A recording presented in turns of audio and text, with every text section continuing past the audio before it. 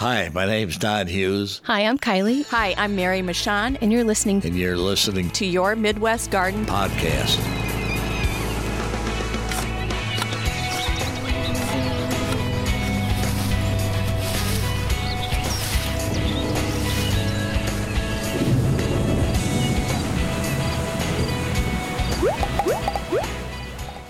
Everybody, welcome back to Your Midwest Garden podcast. Who's everybody? Everybody except you. Okay.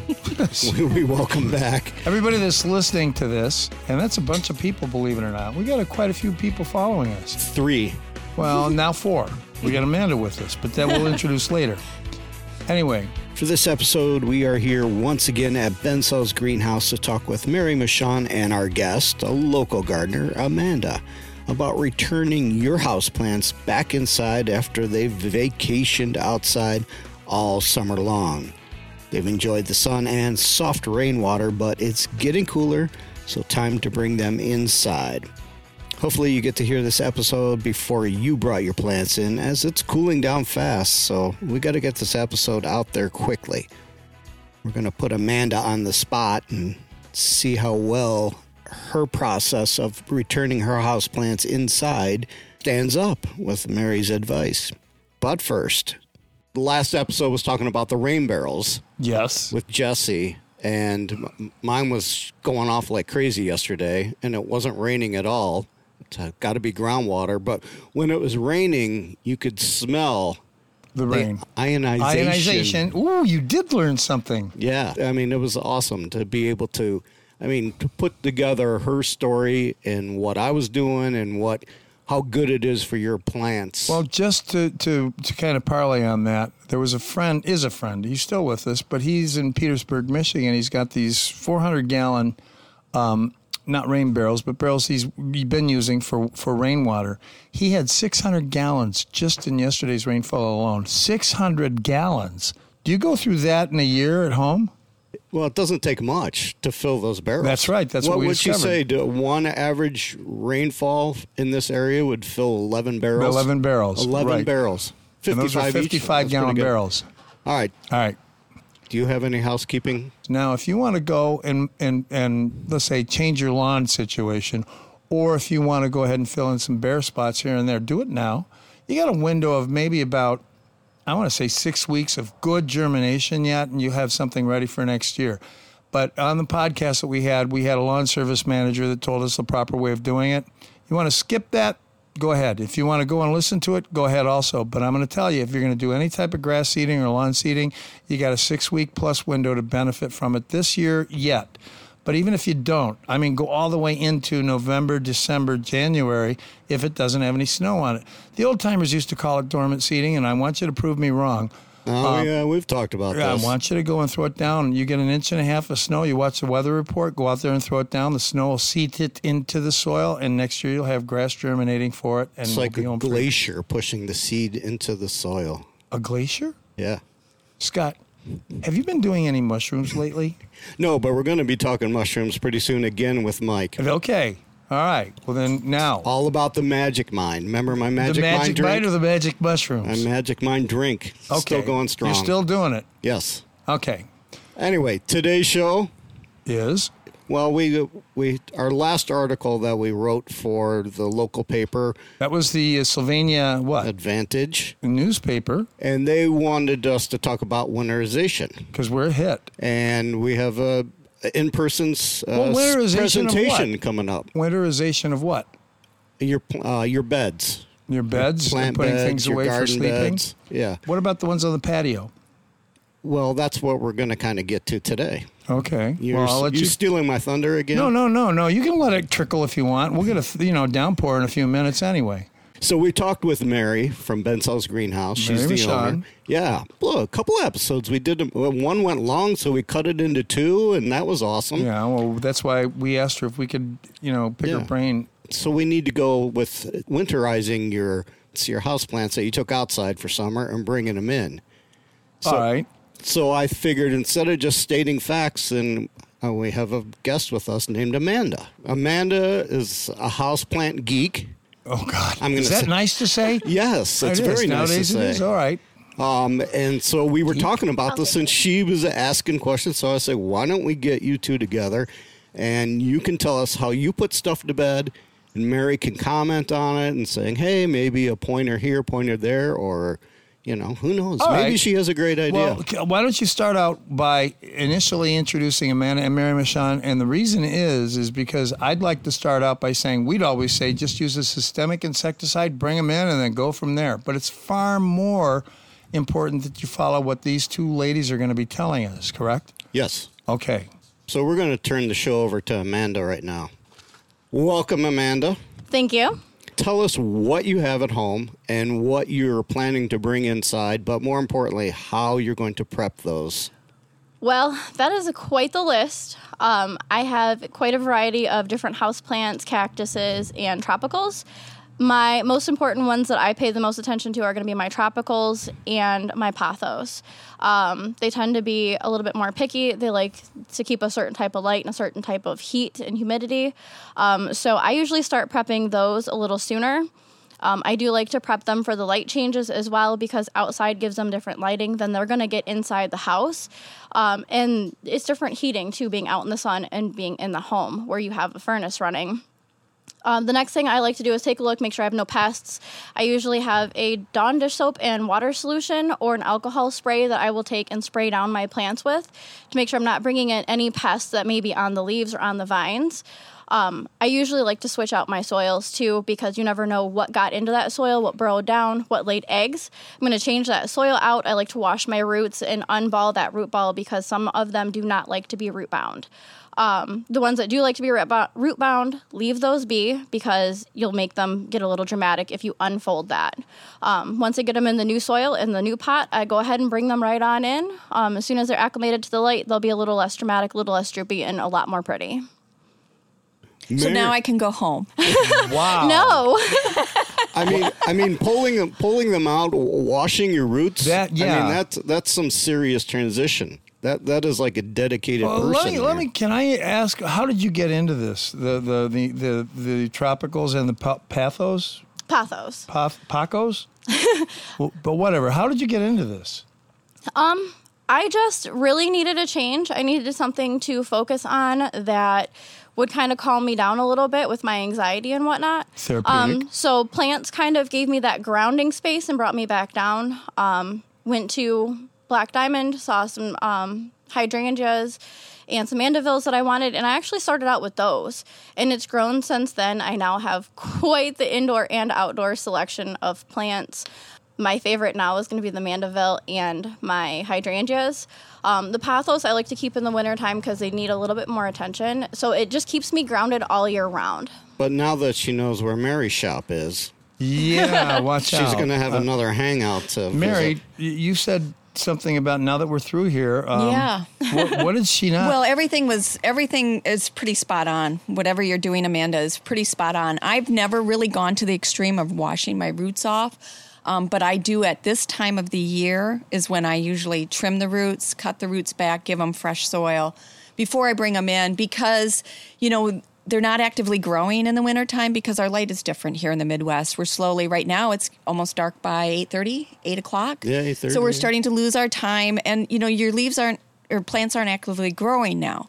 So you really want a nice root growth. But if they're pot bound, okay, most of your plants, if they're this summer especially, they loved the outdoors. We had a lot of nice rain and in heat. So they could be pot bound. What happens when you bring a plant in the wintertime and it's pot bound, your watering changes. It's not the same. Yeah. And so you need fresh soil in the pot-bound plant, especially a lot of your tropicals. And, we can go on tangents left and right all over the place because certain plants like to be pot-bound and you don't want to trim their roots, and certain plants need fresh soil. But let's just talk about the majority. And the majority of your plants need to have their roots trimmed periodically.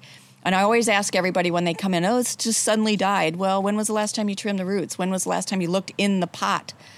And never. And so you're going to have some issues. Well, and people are afraid basically to take it out of the pot and go ahead and trim those. Right. And I think when we did the houseplant podcast before, I always tell this to people, it kind of helps them remember. It's like giving your plant a haircut. You do a haircut in the pot and you do a haircut above the pot. And so trimming your roots I mean, we trim the roots constantly. Think about when you're digging a plant up out from outside, a perennial or something. You sacrifice roots on that. Does it make the plant die? No, they grow back, new ones. And we're not aggressively going to go in and rip these plants apart, but we are going to take a nice clean scissors and trim the roots, or a saw if we need to, and trim the roots, give them a nice, good quality soil. There are some of them out there that are really bad, so be careful. If you're spending 99 cents on a bag of soil, it's not good enough. Yes. Okay, so think about that. And you want your houseplants to last year after year. Poor quality soil can be saved for the summers. Outside, put them in pots, mix them in with some other things. But bringing your plants inside, spend a little extra money on a good quality soil. Do tropical plants, Amanda, Mary, go dormant? They don't actively grow. No, I don't think they go dormant per se, When you bring like a them in, perennial. But when yeah. they go inside, because of the lighting, they're not actively growing. They're not always shooting out new roots unless you put supplemental light on. Mm-hmm. So that's a whole new trend. And I'm just going to say, if you're putting supplemental light on your plants, that's actually a good thing for many of them. Because here in our greenhouse over the winter, when you walk through, everybody goes, oh, some of these plants look like they're dying. Yeah. They're not dying. They're just shut down. They're not actively growing. They only have 5 leaves. You get them into your house. It's cold here in the greenhouse. We have a lot of shift in temperatures by day and night. I don't keep it a balmy 80 in the greenhouse, or I wouldn't be here. I couldn't afford it. So in essence, it's kind of like the maple or the oak trees that randomly drop a leaf here and there. They just don't need that leaf in there to process food. I mean, the days are shorter. The days are shorter. Of course, they need some leaves. And so you're not going to, that's why you're toning back your fertilizers in the wintertime. You're not fertilizing as often because there's not as much growth going on. So everything that Amanda said so far to me sounds really, really good. And I think there's a lot of people out there that do like to wash their root systems out because gnats can be a real problem. Again, poor quality soil. You often have gnats in the soil when you bring it in the house, and it's going to explode. So Well, she made a comment about alcohol too. Yeah. And how are you not going to burn these things? I mean, what gave you the right to go out there and go, I'm going to hose you down with alcohol? I mean, and without burning them, how'd you figure that out? Some of that, for me at least, was trial and error. And I'm not going to lie, I did kill quite a few plants in the beginning. That's an edit point. But when it comes to killing off the pests and stuff that are in there, some of it just takes a little bit of research. Some of it's trial and error research. Some of it you just need to look it up or ask someone who knows about them to know, is that alcohol going to burn that specific plant species? Well, or is it just going to kill off the that's where insect? Mary- let me give you an aside on this, because I literally had somebody in here on Saturday that was using vinegar to wash their Ouch. plants. So it's going to burn and kill everything. I mean, and people, there's recipes out there for using vinegar with salt to kill weeds. It burns the leaves. It doesn't kill the root. Don't use vinegar on your plants. And then I'm like, where did you get that information? Oh, I Googled it. Well, know your sources, okay? If you're Yes. Googling it, don't go to Pinterest. Don't go to Etsy. These are people who are selling plants. I go to University of Michigan, go to Ohio State's, go to North Carolina's website, ag schools that have good ag departments. They'll tell you what to do with your plants. Iowa State. I just Ohio, Ohio yes. State and Iowa State. State is a great plant place. Yes, there's lots of them. I did a master's at Kansas State. They're a huge ag school. Wow. Lots of great information. So know your sources. And so people are doing all sorts of weird things with things you find in your kitchen, But I often recommend rubbing alcohol and dish soap. Do you dilute it? Okay. Yes, absolutely. Diluted with warm, almost hot water.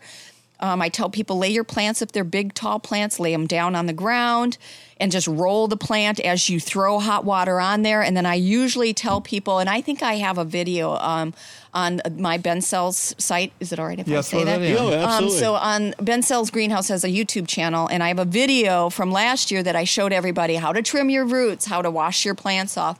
And usually you start at the base of the soil in the pot, and you take a hot soapy rag with water, and you can put rubbing alcohol. Rubbing alcohol will literally dry up your scale and your mealy. It would hurt a spider mite and a whitefly. It would do that instantly. But your scale bugs and your mealy are tough. And any water flows right off their backs. Mealybug, as an adult, has a waxy coating on the top of it. Explain what they look like, really. To me, they look like little crustaceans. They're little white, flat things with lots of little legs and tentacles. Are they furry looking? They're kind of furry looking. Yeah. They're cottony egg sacs. So if you see cotton in the nooks and crannies under the underside of your leaves, and that's why I say lay your plant down. Because if you just mist over the top of your plant, your bugs are underneath the leaves. They are in the nooks and crannies and the nodes of the leaves. Right. They are underneath that. And so I say instead of just misting or spraying your plant down, you literally need to take a couple wads of paper towel or rags, dip them into the hot soapy water, and start at the trunk of your plant. That's if it's like a tree-like stem. And you can do this with certain plants, but some of your fragile ones, you're not going to get in there and manhandle them.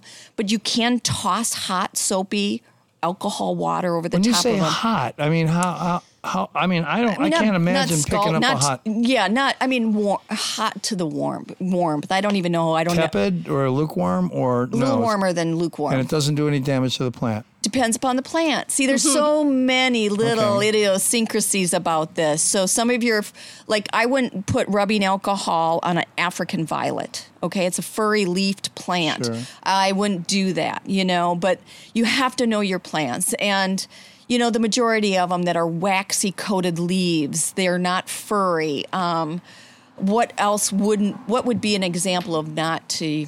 Amanda, do you have something trying to think like of something philodendron that you use outside? I might even be cautious even with my calatheas. I think calatheas are, everybody says they're easy and tough. I don't think they're tough at all. What does a calathea go by nickname? Is it just strictly nothing. calathea? Everybody knows calatheas. Yeah. People will know calatheas.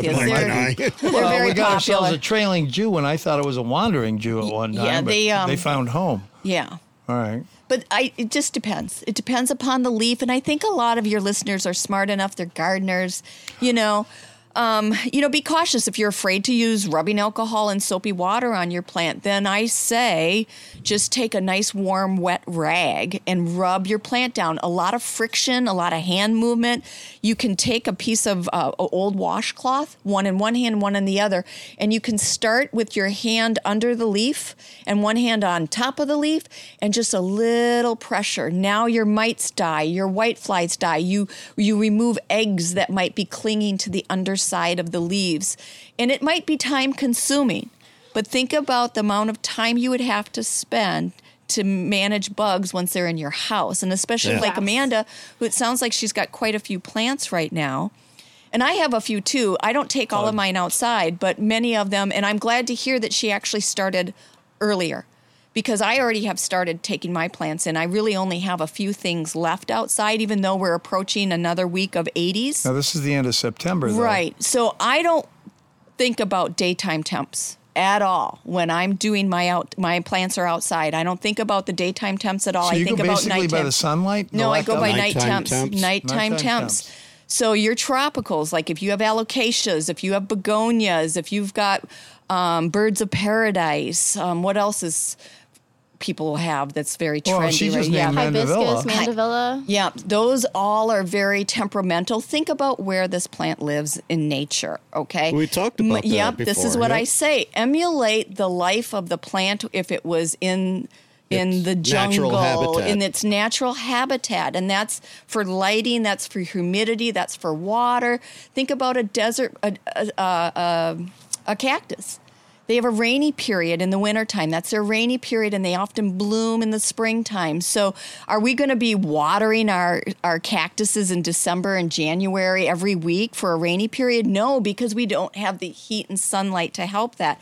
But we do have to give them more water at certain times of the year. And the key to a cactus blooming is cold temperatures in the fall. That's why the Christmas cactus. Yeah. Yep. So darkness or cold. Yeah, yes. for 2 weeks and then... I have some cactuses and some succulents. They're still outside because they can handle 40s. They don't want low 40s, but they want some upper 40s. And sometimes your cactuses, they start blooming when you bring them in because you've given them a cold period. If you've never taken your plants outside, they're going to be in a consistent temperature, anywhere between 65 and 75 degrees in your house all the time. And if your heat's running and your air is always running, then your humidity never changes. So your plants are confused. They don't know what they should be doing. So that could be why they've never bloomed. That's why they've quit growing. They're not as active, and you've done nothing with them. Well, it's like people putting grass seed in the freezer for 48 hours before they plant it, because you're telling that seed that it's winter. Right. You're faking it. Going dormant. Right. And now it's time to come up, and when they throw it down in the springtime. Mike and I were talking about the show on the phone just today, and he's like, well, when are you going to release this? And I said, well, I want it next today. week. No. Please. No, it will be edited tonight, and it'll be on Wednesday, because wonderful. The temperatures are getting cooler at night faster than they have had in the past few years, we've noticed. Yeah. Right, So I said, the problem with a lot of these recent subjects is they come boom, boom, boom, 1, 2, 3 right next to each other, and releasing a show once a week, it's hard to get everything timed out. But this one we're going to pop out pretty quickly. This is important. I brought in about 3 weeks ago, I have a Ming Aurelia, if everyone knows what, it's a beautiful, beautiful plant. And mine is about 6 feet tall. It's a very narrow, it's just very narrow and tall. It's one of my favorite plants, and I brought it in about 2.5 weeks ago when we first started getting to 50. We had a couple nights of 50 degrees. That plant was in the house. It's all yellow right now, even though I brought it in early. So that's something else to consider, because Amanda made a perfect point about the lighting when you bring your plant in the house. You usually have a 360 lighting when your plants are outside. When you bring them in the house now, you're near a window, so you don't have that circular lighting. Again, unless you have your supplemental light, your grow lights on there. That's going to be different. But even that can't emulate sunlight the same way, or rain the same way. Now, I'm going to ask Amanda this. You went through the trial and error. You lost quite a few. You found it therapeutic, but when you said something like Mary said about the lighting, outside you get 360, indoors you don't. Did you find supplemental, or you have windows that are totally filled throughout the house? Eastern, southern, and western. Oh, no, I definitely have supplemental lighting. I've got the grow lights that Mary just mentioned throughout my areas where I keep my house plants. And actually down in my basement, I have a section that's all grow lights, just so I can keep all of my tropicals in that one area, so they all get that type of light that they need. Are they LED lighting? They are LEDs, yes. Okay. They're the LED full spectrum. Okay, so do you rotate the plant rather than rotate the lighting? Do you basically pivot and rotate the plant so you do get that 360 degree like Mary had made mention of? The way I have mine set up, I actually don't have to rotate the plants. I have my lights hanging directly from the ceiling, so the entire area where my plants are being hit by that full spectrum light at all times when they're on. And I have mine set up on a timer. That way, if I forget about it, I don't have to worry about my plants not getting light that day. They come on and off just like sun would go up and sun would come down. And mine actually, I got the more expensive ones that actually kind of simulate sun rising and sun falling. So they come up like dawn and they go down like dusk at night. So my plants are very spoiled. That was cool. I didn't know they had those. Oh, yes. I got to talk to you after this. Usually it's 8 hours of sunlight. Are you going on a 12-hour spectrum, or are you going 8 hours, or are you giving it, like a spring, summer, fall routine? Spring, you've got maybe 8. You're going to have close to 16 in the middle of the summertime, or 12, but then and 16 off. Or are you going to... Are you emulating the seasons is what you're going for? Yeah. Is that what you're doing? Not quite yet. I'm not quite that far into it yet. Right now, I just have them set to start their dawn period at 7 o'clock, and then at 8 o'clock, they start their dusk period. They don't show any signs of any duress or anything from it? Nope. Mary, you used the word trend. You said that the lighting is trending. It's not a fad anymore. No, the grow lights, yeah, that's huge. Everybody is finding that, some of the plants that we're getting now, some of the plants that you're seeing in all these greenhouses and garden centers are a little more temperamental. Yeah. So they need a little more help. And I don't have any grow lights at my house. I just don't have have a greenhouse. I don't even have fancy. I don't really have anything fancy at my house, really. My Ming, I think, is going to be probably the most tedious of all my plants. Well, then I'll ask you what I asked her. If you don't have the lighting, do you strategically place them at certain windows? Yep. Well, now for somebody that's interested in doing this, and Amanda said it was therapeutic, Where do you start? Well, what I usually do, because this is different too, because in Toledo, Ohio, in the Midwest, and I don't know about any other cities, but we usually have cloudy days until it really starts getting bitter cold, and that's not until January and February. So we pretty much have dismal lighting Right. in this area until January, until when it really gets cold and the cloud cover lifts, then the temperatures drop. So in your house, when it's dark at 5 and you've got a very cloudy day, a south or west facing window isn't even enough light for a lot of these plants that need full light. All of my plants right now are focused in my western or southern windows. They have I have a light curtain in front of them. And I water differently in the wintertime, but most of my plants, like for example, let's say you have a begonia. Begonias are traditionally moderately low light plants. In the winter, they will suffer. They'll literally either shut down completely if they don't have enough light, or they only have a couple leaves. So normally an eastern exposure is ideal for a begonia all year long, except for winter when you want to push it into a western or southern window if you don't have lights. So this is where you're telling people that begonias aren't safe. If you've had them in a container, bring them indoors. They're gonna show some signs of suffering. When they're really not suffering, you can take it back really outdoors. Aren't. Right. Okay. Well, I think people need to get comfortable with plants not being perfect. Yes. Everybody wants a perfect plant. Nature's not perfect. I'm not perfect. The people growing these plants aren't perfect, but people have to realize that plants are doing these things for certain reasons. They are conserving energy if they need to. They're releasing energy if they need to. They're conserving water. They're doing what they need to survive. Maybe you have a bug infestation and they're trying to protect themselves because they do that. They protect themselves from bugs as best they can. So it's not going to be unusual for it to shut down a few leaves here and there? No, and not all plants do. Your spider plants will be perfect. Your Swedish ivies, your pillias, your peperomias, they're pretty resilient. But there's going to be some of your plants that will literally drop leaves, maybe only have one leaf. Just get comfortable with it. Don't get so upset and worried. And that's where people start making mistakes, especially if they're bringing their plants in a little late.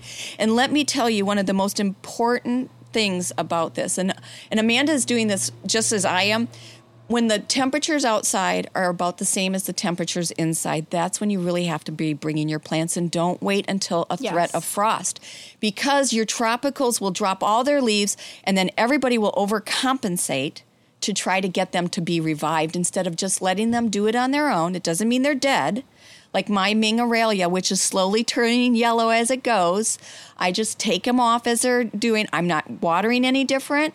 I am not fertilizing right now. I will in a couple months, but I'm not fertilizing right now. I'm letting the plants do what they need. I'm getting comfortable with the fact that it is turning yellow because it makes you nervous.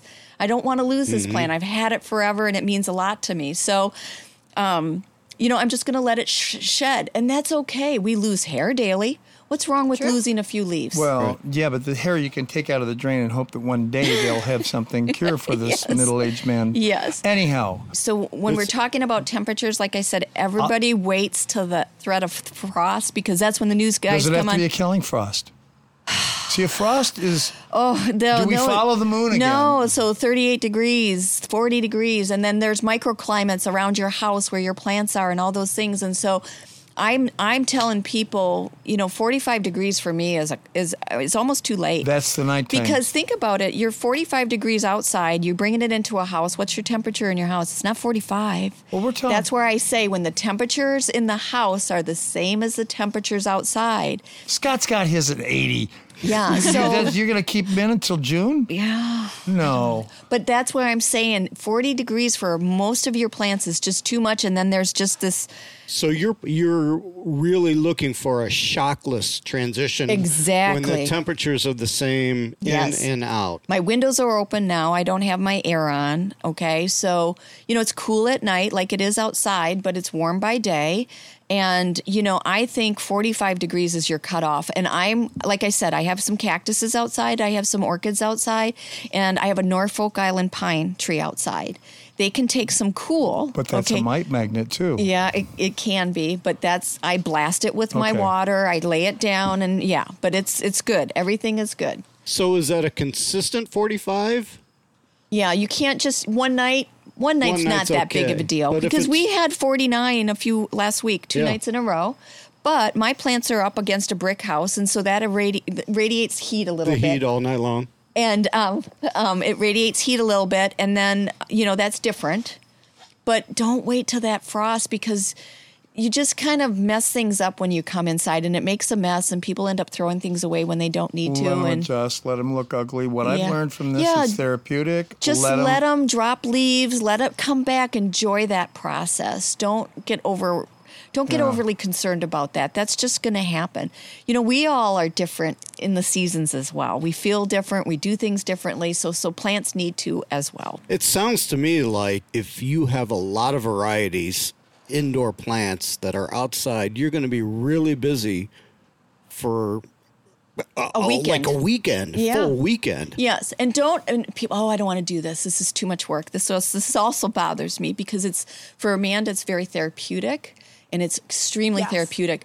I say to people, just hunker down and do it. Trim your roots, get fresh soil, trim the plant up if it needs to be trimmed up, take off dead wood, take off dead leaves, and then the reward is that's what I was going to ask you. This is the reward in about a month's time, when you're in your house and you see that new growth, or you see that shininess coming on. Yes. It's all worth it. And that plant lives from year to year, as opposed to you 3 months in after you brought your plant in, you're still scratching your head going, what's going on?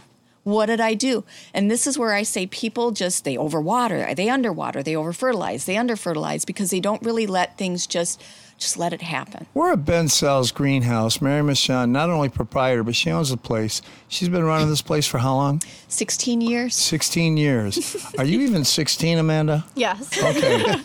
Can I make one point, though, too? Because I want to just tell everybody what I still have outside. All right. My orchids, my cactus. Wait a minute. You got orchids still outside. Yeah. I have Phalaenopsis orchids outside, and I actually have one Dendrobium outside.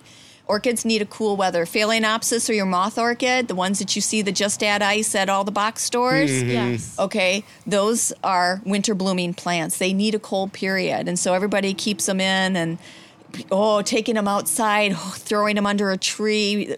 They just thrive. And I still have. How did you come to that conclusion that you could do that? Most people are scared crazy, even to miss them. Reading, school, research. Well, yeah, you got your master's. Yes, that's right. Yeah. Yeah, but I just, like I said, I just really start thinking about a plant and where it lives. Where do these things grow naturally? And so everywhere, even Florida, if you've got or if orchids are growing out of the trees in Florida, they also have winter. Just because it's Florida doesn't mean it's always 80 degrees. They have winter there. And so those plants, they tend to bloom in seasonally. Well, Not every plant should be blooming all the time. with Todd Crail, he's a naturalist. He's basically doing, what is it? He's collecting seeds for a number of plants, for native plants. But he's spotted numerous indigenous and native orchids in the prairies out here. Isn't that amazing? And I didn't know that we had that. I didn't know we did either. Now, Amanda, how many plants do you have? Do you count them? I could not count them if I tried. I have too many. You have way too many. Do you have furniture in your house? Is that more than 10, more than 20, more than 30? I'd say probably more than 50. Wow. I've been promoting, Scott's been promoting, and Scott's been noticing since he's been doing outdoor gardening that it is very therapeutic. He is no longer short-tempered. He calls me Mike instead of other names that are 4 letters. And he's out there doing it. And I've noticed the therapy that he's been receiving from these plants. Now, you said your anxiety. Has this mellowed you out? Very much so, yes. I'll be darned. How did you discover that? I just had to get my hands dirty, get in there and start messing with the plants. It's called therapeutic horticulture. Thank you. That's where... Therapeutic horticulture. That's what my master's is in horticultural therapy. So I will tell you what is happening while you're messing with your plants is all of your cortisol. You're not producing cortisol because you're de-stressing. And cortisol is your stress hormone. And so it wreaks havoc on all of your body's organs. And it makes your mind go crazy. And so when you are messing with your plants, it works in the frontal cortex of your brain and it releases, it just takes away that cortisol and it just helps you. And isn't it just the most wonderful thing when you see a new leaf or a bloom or something? It removes your mind. It's called soft fascination. It takes your mind off of all of the things that are causing you some issues or problems in your life. And you focus on that, and it gives your body that ability to kind of self-heal. So that's why I say when you're outside for the weekend trimming and pushing, reward yourself with a nice iced tea or a nice cocktail. Tell yourself you've done a good job, and then just observe what's going to happen to your plants, and that should be your reward. Yes. More people should be doing this. It's like Christmas morning every day. No, Yeah, no, I'm still waiting for that Schwinn For the bicycle plant people, it stingray. is. Yes. I haven't got it, and Santa never came down through. Of course, we didn't have a chimney. So for first-time gardeners that are put plants out on their patio Yep. and they're bringing them back in, give me a list of 4 good things to do to them Okay. one more time. And my suggestion would be sounding like don't have too many varieties. If you have several of one variety, it's easier as a beginner to Right. bring them in, to prep them to bring in. And then next year start building a bigger collection. Yep. Own that one class of plants, figure it all out. Succeed with it, and then move on. Because some of them, they're not all the same. Some of them, they're all very different. And that's kind of the beauty. And that's what is really nice and challenging, too. I'm not opposed to some of these newer trendy plants, some of these ones that are super, super expensive. But sometimes they're actually doing the exact opposite that they should be doing for you. They're causing you too much stress. You've stressed over how much money you spent on them. You stressed on the care. Am I doing it right? Is it going to turn out properly? So go with something that's a little easier, a little less expensive. Take that in. And then I'll start with those 4 points that you talked about. So what I usually do is I grab my plant and I take it out of the pot. I don't think people take their plants out of their pot often enough, and at a minimum, it should be twice a year. You need to look and see what's going on inside the pot. You can't see it when it's in there, if it's in clay or decorative, unless it's clear, and see if it's pot bound. Okay, if it's pot bound, then as you get into the drier months of winter when we have no humidity, your watering is going to have to change for sure, unless you've trimmed the roots and filled that pot with fresh soil that has a nice water holding capacity. If there is no soil to hold water, that plant is pot bound. You're going to water it, the water's going to run right through, and if it's a larger plant, you don't have time for that plant to take any water up to the very tops of it. So you need soil to be that carrier. When you start out watering, you said, like even with a cactus, do you recommend atomizing with a mist, or do you just pour water at the base? I don't mist my plants. I do have a couple plants on stone saucers and pour water in there. Geez. Yeah, so I do add a little extra humidity around certain plants, but only 2. Like I said, I don't have a lot of I'm just busy, and I don't have a lot of time to sit and primp and check humidities and stuff like that. Although I think if people do that, it's very cool. It is. It's wonderful. It's a great way to learn. You tend to understand your plants more if you're doing stuff like that. Well, see, now you said the word right there, understand. Do you mist or water at the base? It depends. Some of them I do mist, but the majority of them I do water, and some of them I let wick, where I put the water down, put the plant pot that has holes in the bottom where the roots and the soil can wick that water up to where the plant likes it. But you see this process that Amanda is doing. She's got a little bit of this here and a little bit of that there, and she's doing all this stuff. She's learning, though. But she's learning, but I can just see her and just enjoying everything. It's not exactly the same. She's doing different things here and different things there. It's challenging your mind. It makes you help you remember things better. I just think it's an overall body experience for the people. It's joyous, and the plant is enjoying it just as much. So it's just a symbiotic relationship that you're having that is beneficial. I think Amanda's going to be the next employee hired at Bensal's Greenhouse. That's what I'm thinking here. Yeah. You've always wanted to do something, that you really enjoyed doing the rest of your life. Why not? Amanda, did you cut your roots of your plants? You do. I never would have even thought of that. I'm a little Everybody afraid. will up pot and up pot and up pot, and I'm like, okay, what are you going to do, lose your couch? Right. What are you going to do? So sometimes a plant, you love the way it looks. If you trim the roots, put fresh soil back in the pot, give it a little cut on the top, now you've got this beautifully manicured plant. And eventually what I'm saying is after a few times of you trimming the roots and the top, it's like a bonsai technique. It literally is telling that plant, slow down your growing, don't grow as rapidly. And it stays that And it tight? kind of tends to slow down so you're not trimming it as frequently. All right. So you've got it out of the pot. You trim the roots if necessary, or it looks great. Soil's nice. Put it back in the pot. Now you're going to move up the plant from the stem if it's a tree, if it's a trunk, or you're going to start at the base of the pot where the soil is, and you're going to move your way out and look at the underside of the leaves. Is this number 2? This is number 2. Okay. So you're going to go across your leaves. You're going to wash them if needed. I often carry a bunch of different paintbrushes of different sizes. You can find them at Michael's at their dollar section. You get a little Watercolor or acrylic? watercolor's Okay. better. Finger for you. And so there's all different shapes and sizes. And then I usually kind of tend to, and you will get to know your plants. You're going to know what plants are more prone to scale. You're going to know which plants are more prone to mealy or spider mites or white flies. You'll be able to look on the underside and see if there's any little egg sacs and things like that. And you're going to want to wash them away with a little bit of pressure from a rag of some sort. And it can be saturated. It doesn't have to be. You can even use a dry rag for certain leaves, like ficus trees. You can use a dry rag on them. You don't need to No, use... that depends. So there's a number of different ficus. One ficus, you look at it wrong, it's going to lose all its leaves. You scare the heck out of it. That's right.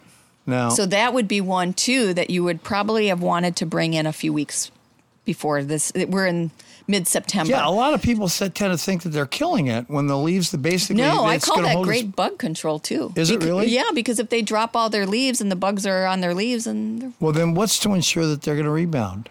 I mean, time. time. Yeah, All right. usually it's just consistency and, just being patient. I think a lot of people know about ficus trees. They are familiar. And if I sell a ficus tree to someone, I will really tell them at certain times of the year, ooh, this is a good time you're buying it now. It won't have as much leaf drop. Or if you do have leaf drop, don't be concerned. Don't overreact.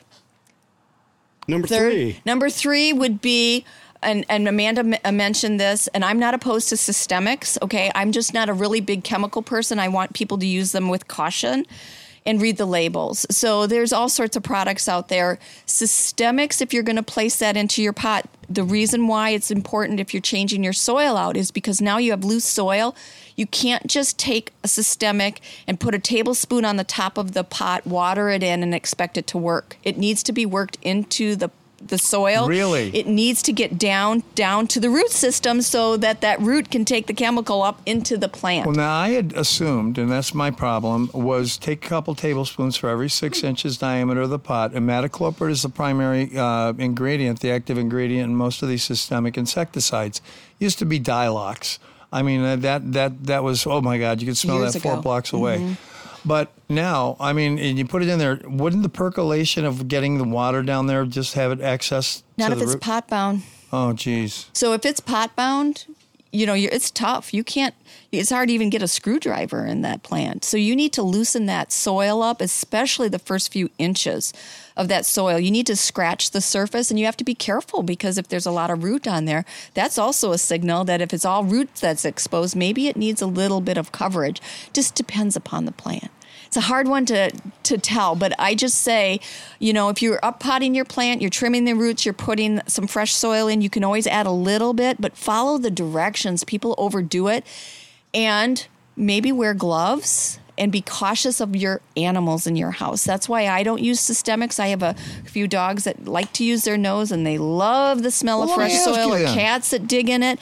You can't have chemicals sitting on the top of your pots and let your animals get it. Well, let's say safe. I heard Amanda say neem oil she used. I don't like neem. You don't use it. What do you use? I don't use neem. A lot of people overuse it. They say, oh, there's a bug. They spray it with neem. Just because you have one bug doesn't mean you have an infestation. Sometimes bugs are just flying around, and there's so much resistant right now. It's really difficult for me in this greenhouse. I have to create a cocktail now to get my bugs to die because everybody is using, and there's a lot of places that are selling chemicals that only used to be used by licensed applicators are being sold online I'm now, and noticing people that. are, oh my God, they don't understand. These are nerve blocks. These have an effect on your body. We're supposed to wear respirators, gloves, boots to spray this stuff, and people are using these in their homes. So neem is a good choice, but the one thing I don't like about neem is it's extremely sticky. And you can overdo it and clog your pores of your plants. And so Be cautious about that and only use it when you have bugs that are really in a larger number. And then I say isolate that. Don't spray them all down. It's not a preventative. What about like pyrethrins, which is a derivative of one type of a mum plant? It is extremely toxic to insects. Humans and animals or mammals, it doesn't seem to show any effect on. Right. Amanda, have you ever used any of that, the pyrethrin? No, I don't use those. We used to tell people to leave them outside after they got done spraying them. I never told them to take them out of the pot. But, you're spraying them and then bring them indoors after, let's say, about 24 hours of setting overnight. That works, yeah. Oh, okay. Yeah, that's good. 50% there. That's what my GPA you think was. about it. Some of this stuff is liquid. Some of this is powder. It gets under your nails. Wash your hands really good. Wear a mask if it's dust is blowing. I'm just really cautious. I've just seen so many people that I know that use these chemicals that have issues. They have cancer. They have... It's just part of the process. It's just, I'm really cautious about it. I do counts of insects. I make sure that I isolate. I wash things. I actually wash things off here with soap and water. Well, because like Amanda, you can be actually successful at this without having to use these insecticides, which is supposedly going to, save you a step. Your larger leaf plants, your plants that are a little bit more, the leaves aren't as fragile, you'll be quite successful. For some of these plants, Hindu rope Hoya. That twists and turns and it's got so many nooks and crannies. You get mealy or scale in there. It's going to be a tough one for you to get in and go. It's going to be and I've done it. I have that Hindu rope Hoya at my house. It's huge. I battled mealy for 3 years and I licked it. But it wasn't fun. You're not going to let it go back outside, are you? No, it's not. It's in my, no, it's never gone back outside. Yeah. But that's, these are things you learn and it's okay. And I still like houseplants in my house in the summer. Not everything has to go out. Is there a number 4? Number 4, rinse your plants. If you're doing your soap and water and your rubbing alcohol, let them sit for about a half hour, but do wash them off because I think people will overdo it with the rubbing alcohol. Yes. You want to be really careful with that one. I have actually done rubbing alcohol with a paintbrush dipped directly into the rubbing alcohol and tapped cottony mealybug nests. They collect. They do. Yeah. I do that, and and I'm not spraying pure rubbing alcohol on my plants. That's not going to work. That's going to burn for sure. You made a comment about soil. Summertime outdoors is something. You can use the inexpensive. Well, what soils are you going to recommend? What is the makeup of a soil that you would recommend? Do you recommend? They had silica pellets in one of them, and I won't name the name brand. But it was a big name brand. But if you're watching about the watering, that'll cause root rot. I don't even use that for outdoors. Can you imagine what it would have been like this summer with that silica, which is kind of like what I tell people is kind of like what you find in disposable diapers. And it just stores the water. It stores the water. It puffs up and it stores the water. So, you got a fern that loves to be watered. You're going away on vacation. Yeah, that might be okay. But it doesn't dry out. No, and look at the torrential rains we've had. So now you've got all that rainwater in a pot with all that stuff. And the big name brand stuff, I recommend that for outdoors. Okay. And anything that's in a box store that's outside, that's fine to use outside. But when you're talking about inside, you want a professional mix. Usually, if you go to your greenhouse, you ask them what would they recommend, what were they using inside. If they say the big name, I don't believe it because it's bad. Thank you. It's not bad. I shouldn't say that. That's not fair. But what I look for in what we use is a Pro Mix. It's from Premier Horticulture. Right. There's Fafard. There's Berger. There's a indoor garden center in Toledo. They sell I think it's called Happy Frog. Those are actually pretty good. They're actually not bad. They are very good. Yeah, so I don't mind those at all. I think those are all great, but you got to know what you're doing. And I just sell what we grow with here because I don't know. It's just easier for me. I'm too small to have you got succulents, Amanda. Yes. Mm-hmm. You've got a lot of them around here. We use the same soil. I don't create soil for my air You don't rights. use the sandy stuff that they recommend. Okay, cactus soil. It's on the top shelf, $4.49 for a 2-pound bag. Mm-mm. You don't. Some of that cactus soil, I believe, has too much bark in it. It's way too much bark. Bark is what cactuses in the desert grow in bark? Bark. Come on. There are no trees in, so. Yeah. So, thought you they were know, getting you got to just better think to the next to live. question that you might want to ask yourself. But, I mean, we just water accordingly. I like to use the same soils, and I'm not saying that, you know, cactuses probably could do well, but it's my job to be here and to know what to water. What about in your African house? violet soil? No, we use our soil too. They're saying now when But this one came in, and this is a little bit more. These just came in. We don't grow African violets here anymore. We used to, and we used our regular soil for that. But these we order in. I don't sell as many as we used to anymore, so we don't grow the them. BX that you've been using is, I mean, they've got the HP, which stands for high porosity. They've got perlite mixed Say in that with again. What does HP stand for? High porosity, meaning open up so that the roots can expand and et cetera, et cetera. But that's basically specialized growing. You use just straight BX. We just do BX, and Now, there's mycorrhizae in there too. I didn't do it with mycorrhizae this year because what I have found out, because we store some of our stuff outside as it sits, it breaks down. Oh, Yeah. okay. So, you know, it's good, it's helpful, it's beneficial for your roots, but I think if you're caring for your plants, indoor plants, I think it's Go with it's the okay. high end. It's okay. Yeah. So what I look for, like for the reason why I chose this BK25, and the 25 really is more for the percentage of peat. You really don't want to go higher than 28% peat for your indoor houseplants. Really? After that, there's too much water holding capacity, and some of your plants, like your snakes and things that need to go quite dry in between, they don't dry out quick enough. They hold the water for too long. So you don't want a lot of peat. And some of these bigger name brands, they have too much peat. Well, they've got let's say the bark vines, for instance. I mean, that's mulched up in there, which is going to turn into a compost eventually. Right. So the peat moss is there designed for what? Water holding. The retention of water. Retention of water. All right. So we have bark, perlite, vermiculite, peat. That's what our soil is made up of. Amanda, Yes. you were using it therapeutically. You've got plants that you treat better than most people treat their children. I'm going to ask you this. You're familiar with the plant will aspirate, right? That means that's a big word. No. Okay. Well, I'll let Mary go and explain that. But what goes in, it basically rewards you as well with something else. Mm-hmm. Do you care to take that baton and run with it? This is so interesting. So I had this lady on Instagram. She bought a philodendron monstera and took it home. I had just brought my monstera in from outside, brought it inside, and the next morning as I walked past this plant, it was dripping liquid from the tips of the leaves.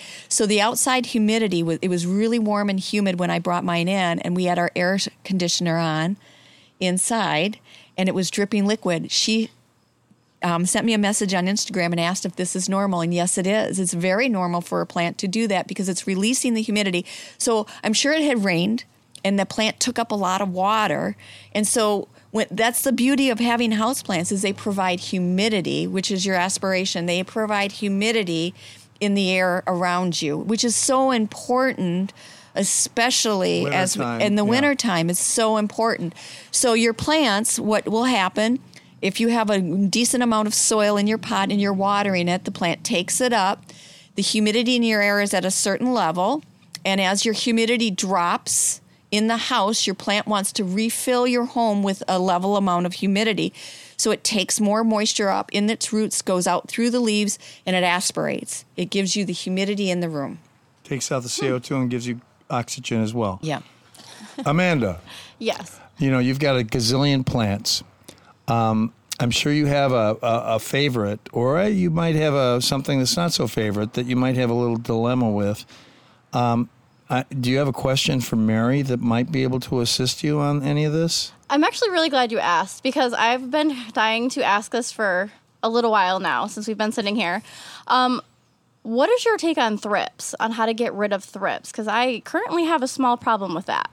They're tough. That's you got to know what kind of thrip you have.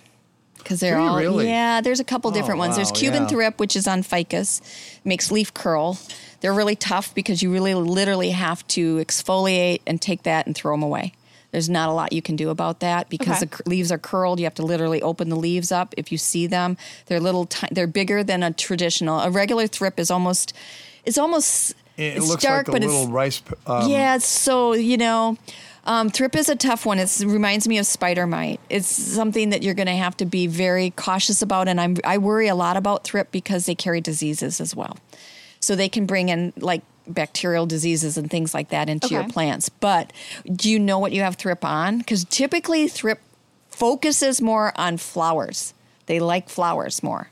They don't necessarily want to go to foliage-like plants. Right now, what I got is I've got some of my philodendrons that are showing signs of thrip, and I've isolated them, but I'm not 100% sure how to get rid of it. Do you see the thrip? No. Wondering if that's what it is, because they usually like to go down. Usually they don't just... They'll be in the soil, won't they? They could be in the soil, but they're not going to be on the leaves, and that's the problem. We have recommended, and I doubt if this would work for thrip. They're buggers. I'm wondering if you're going to need a systemic or something like that for Well, thrip. what about virus? That would come in from the soil. Now, is this the original soil that it's been in when you brought it home? Viruses. Yeah, that's going to be something you might want to change the soil out because, as Mike said, they can lay down in the soil. So you might want to change your soil out. But they do carry diseases. They do, and so that's important. Every once in a while, we're going to need to get, I'm not an advocate for any type of real insecticides, but when you know you have an infestation, you're going to have to go with like the systemic. You should, and that's what I do here. Keep it isolated, but I don't know squat about indoor houseplants. I would probably recommend. I would say change your soil out. That's a very good point. Change your soil out. When people have gnat problems and things like that, a lot of times that just means their soil has been sitting wet for very, very long, or they've used a soil that probably wasn't a better quality. And we recommend a tablespoon, and this came from the Ohio State Extension offices, is a tablespoon of bleach in a gallon of water. But that only kills the larva. It doesn't kill the actual bug. And so thrip are really, they are, if you look at them, if you see them live, the Cuban thrip especially is black and waxy.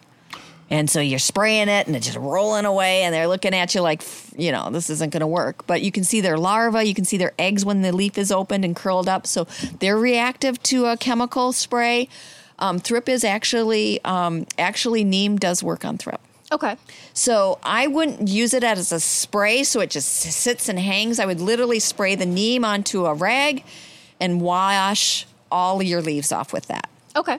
And the neem, the smell is there. Sometimes that might be a preventative for them too.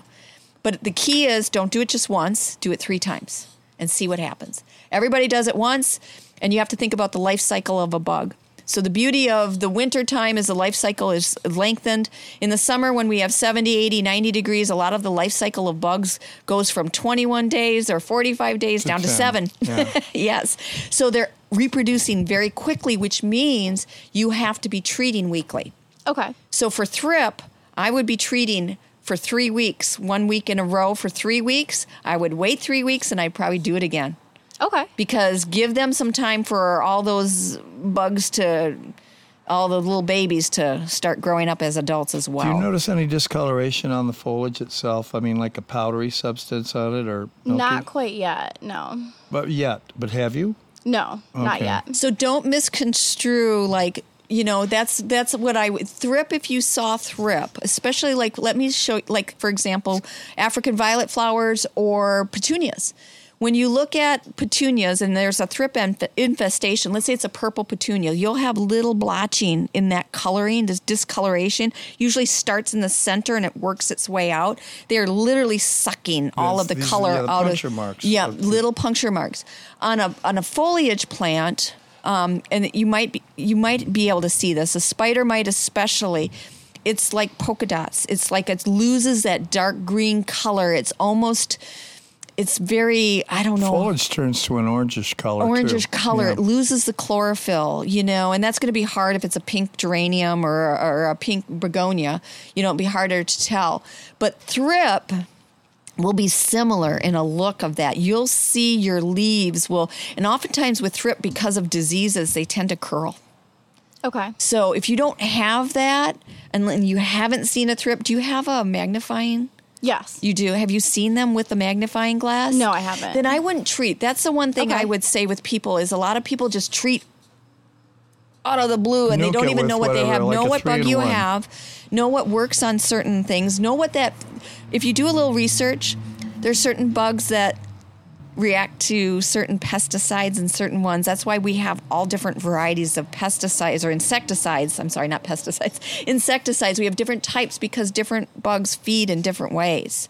Okay. And so you really got to know your bug. So if you can take a picture of it with your phone or, that way you can always go to a garden center or a greenhouse and show them, and then they can always help you too, because that's make important. Sure that they know what they're doing, Yeah. too, rather than just buying and selling. I've seen a couple videos of some plant shops, not here in Toledo, but like Chicago, where they're just a storefront with houseplants, where they've created their own lovely sprays and they mist their plants, and that keeps all the bugs away. That doesn't work. Some bugs are beneficial. I'm not recommending that you go to get some beneficial wasps or ladybugs and let them loose in the house. Well, either. they wouldn't have enough to eat off of anyway. They'd be gone. They'd be gone. But people do that. Any other things that you might have a question on, Amanda? Yes, actually, I do have one more. With the root trimming, I do trim mine a little bit, but I don't do a lot of root trimming. How much root trimming is too much? Typically, you want to stop at 1/3. Okay. So when you pull that out of the plant, you usually want to take 1/3 away. It depends upon the plant. Spider plants, I take half. Really? Oh, yeah. Because they're like weeds. They grow like weeds. So it depends upon the plant. If you've seen this plant when you've cut the roots before, it goes crazy wild and grows in there, then you'd go up a little bit more. It can take it.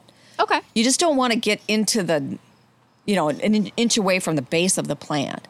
But if it's in a pretty deep plant pot, you can really take away up to 1/3 of that root system. But use nice sharp scissors or a serrated knife. them each time with Don't that? just grab your root systems and rip them with your hand. Now, I've done that before at the bottom of a pot of a plant. I've done that. But traditionally for plants, I use a nice sharp scissors or Alcohol? a saw. You can wash your scissors with alcohol Okay. before you do that, because you do transmit diseases sometimes too, and especially if you're worried about a thrip infestation and they spread disease and you're playing around with it, maybe that's a place you work alone. How many do you keep outside, Amanda? Of my houseplants? Yeah. All of my houseplants come in. But you have a patio or something that's out there. I'm not going to try to tell everybody Amanda lives here. No. But do you have a patio or something that you basically decorate with them outdoors, or? I do have a patio on outside that is where I usually keep them, especially like my hangers. I'll decorate around the edges of my patio. But I also do have like a little small hobbyist greenhouse in my backyard as well. Do you? Mm-hmm. This lady is going well beyond my expectations. So, before I go into to ask Scott any questions, if he has any others, you got an innumerable amount of plants that you're taking care of right now. Yes. Let me ask you, when you go back home after you're done working, what does your day consist of? I mean, let's say what does Saturday consist of? Do you constantly pay attention to them? Oh, yes. Every day I'm at least taking a look at them, making sure that they're watered, making sure they all look good. It's not a chore to you, is it? No, it's not. No. That's the thing. I mean, I'm watching her face as she's talking. Yeah, I am too. This isn't She's a talking chore. like somebody's she's talking about their enjoying kids. this, and I think They that kind that's of what are. I think that people don't realize. It's just like weeding. Are Yeah. you I love noticing to them weed. respond It's just to beautiful. your efforts too? Yeah, I mean, you do, because you'll get new blooms in different areas, or you'll move a plant to a different spot and it'll blossom better there than it did in the last spot. So they do kind of talk to you about what they like and what they don't like in that way. What kind of music do they like? I play country music in my yard. Do you really? I do. Now, let me ask you, old, or recent new? Mostly the older country. Some of the Waylon new. Willie and the Boys, or Yes. Hank Sr. and Jr., or Loretta? Randy Travis, Patsy Cline, all of them. Patsy. Okay, and they See, do like it. my tropicals like reggae and Buffett. Yeah, unfortunate. Remember what Mary said? You got to put them in their place of where they come from. So That if is you've got true. tropicals, That's that a was whole heavy. new level, Scott. That was. I really love was. that. Some people might actually do that. That's really interesting. Yes. That's cool. I like I mean, that. I was maybe assuming some people would be playing classical music, or, I got a grapefruit tree that's 50 years old. He digs the Beatles. But, I don't cut his roots. I will not cut his roots. I used to do that. It's interesting, isn't it, how we kind of now have given our plants personalities. Well, they do. They really do. Thank I know you. it. I know it. It's I know my husband always says, oh, there's all these weird plant people. And I'm like, well, that's me. I'm a weird plant person, but it just really makes you feel good. It really does. And I don't think that I just don't think people experience that enough. Officially, I'm not weird, but my banana We call plants, you unique. My banana plants do have their names and all See? that, That's and they why do he's have their unique. characteristics. But when you do these things, this is the thing. If you give them names, if you play music, if you do talk to them, you care for them better. And my thing is, sometimes when people come in, they start asking me questions, and then like, when was the last time you trimmed the roots? When was the last time you fertilized? And then I get all this backlash, like, Well, she didn't give you backlash. no, not at all. But what I say to people is, plants give to you what you give to them. Yes. So if you do nothing, well, you can have a ZZ or a snake, and they'll just be there. But if you really want to see the flowers and the new leaves, and you're propagating, a lot of people are propagating now. do you They cut 'em? love that. I do. Yeah. So that's when I say give a little bit more to your plants. If you're struggling, just get a good garden book. Yes. I don't think that every bit of information has to come from the internet. I think a good houseplant book is beautiful. Or even getting out and talking to people. If you talk to other plant people, you'll be surprised what you'll learn. Yeah. Or maybe listen to a certain podcast. Listen Yeah. to a good and podcast. it's going to be yes. out this. Well, I won't go that route. And make sure you share this podcast with others who might be Well, always ask needing someone this who might information know. too. This is Mary Michon's place, and do you want to share your phone number and website? My phone number is 419-536-3992, and it's www.benselgreenhouse.com. And I have your podcast on the side of our I cash noticed register, that. so But why I is Scott's often name on it first? well, I didn't print it. Oh, he did. So along that news, as we wind this episode up, I got a notification from a group called feedspot.com that Your Midwest Garden Podcast is the number 2 gardening podcast in Ohio. Nice. So congratulations, That's Mike. beautiful. We are in the top 3 Ohio gardening podcasts. Number 1 is actually a radio show. No, you can't So compete with- we don't count that. I mean, Yeah, so that's we're going to different. So we're say number 1 podcast. we're the number 1 true podcast. I'll be darned. in Ohio as far as Beautiful. gardening. Now, Good for you. closing, but I want to make sure that it doesn't mean that you have to go to the physician's office to get a shot for anything or have a prescription. Yes, they save lives, but in Amanda's case, you said you had anxiety. How has this resolved your anxiety or your anxiousness?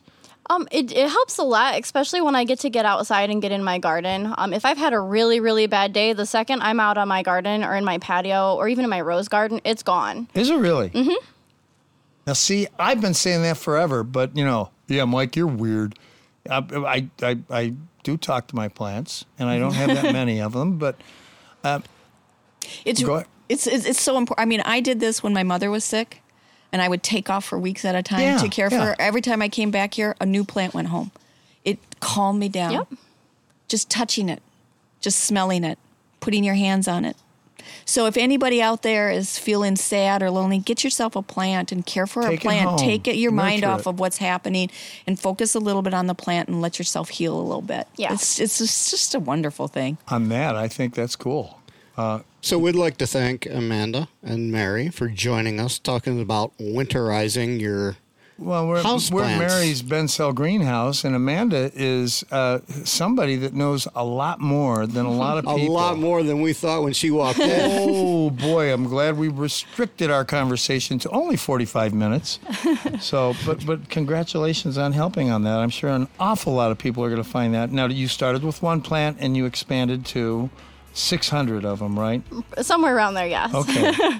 And that's almost as large as Mary Michon's greenhouse. I want to thank both of you for allowing for us to do having me. this. Mary Michon is the expert of experts, and it sounds like you're going to be one too within the next couple of years, Amanda. Thank you. Thank you. All right, everybody. We'll see you next show. Green side up, or what was the other? What was it? You screw it up every time, Mike. Green thumbs up. Yeah, that too. Thanks for listening to Your Midwest Garden. If you like today's conversation, please share this podcast with friends and family. And don't forget to click on the subscribe button so you won't miss any future episodes. Plus, if you have any show topics you'd like us to discuss, head on over to our sponsor's Facebook page, which is Black Diamond Garden Center, and message them your topic idea. For all of us at Your Midwest Garden Podcast, I'm Michael Rourke, the Garden Guy. Hope you enjoyed today's conversation.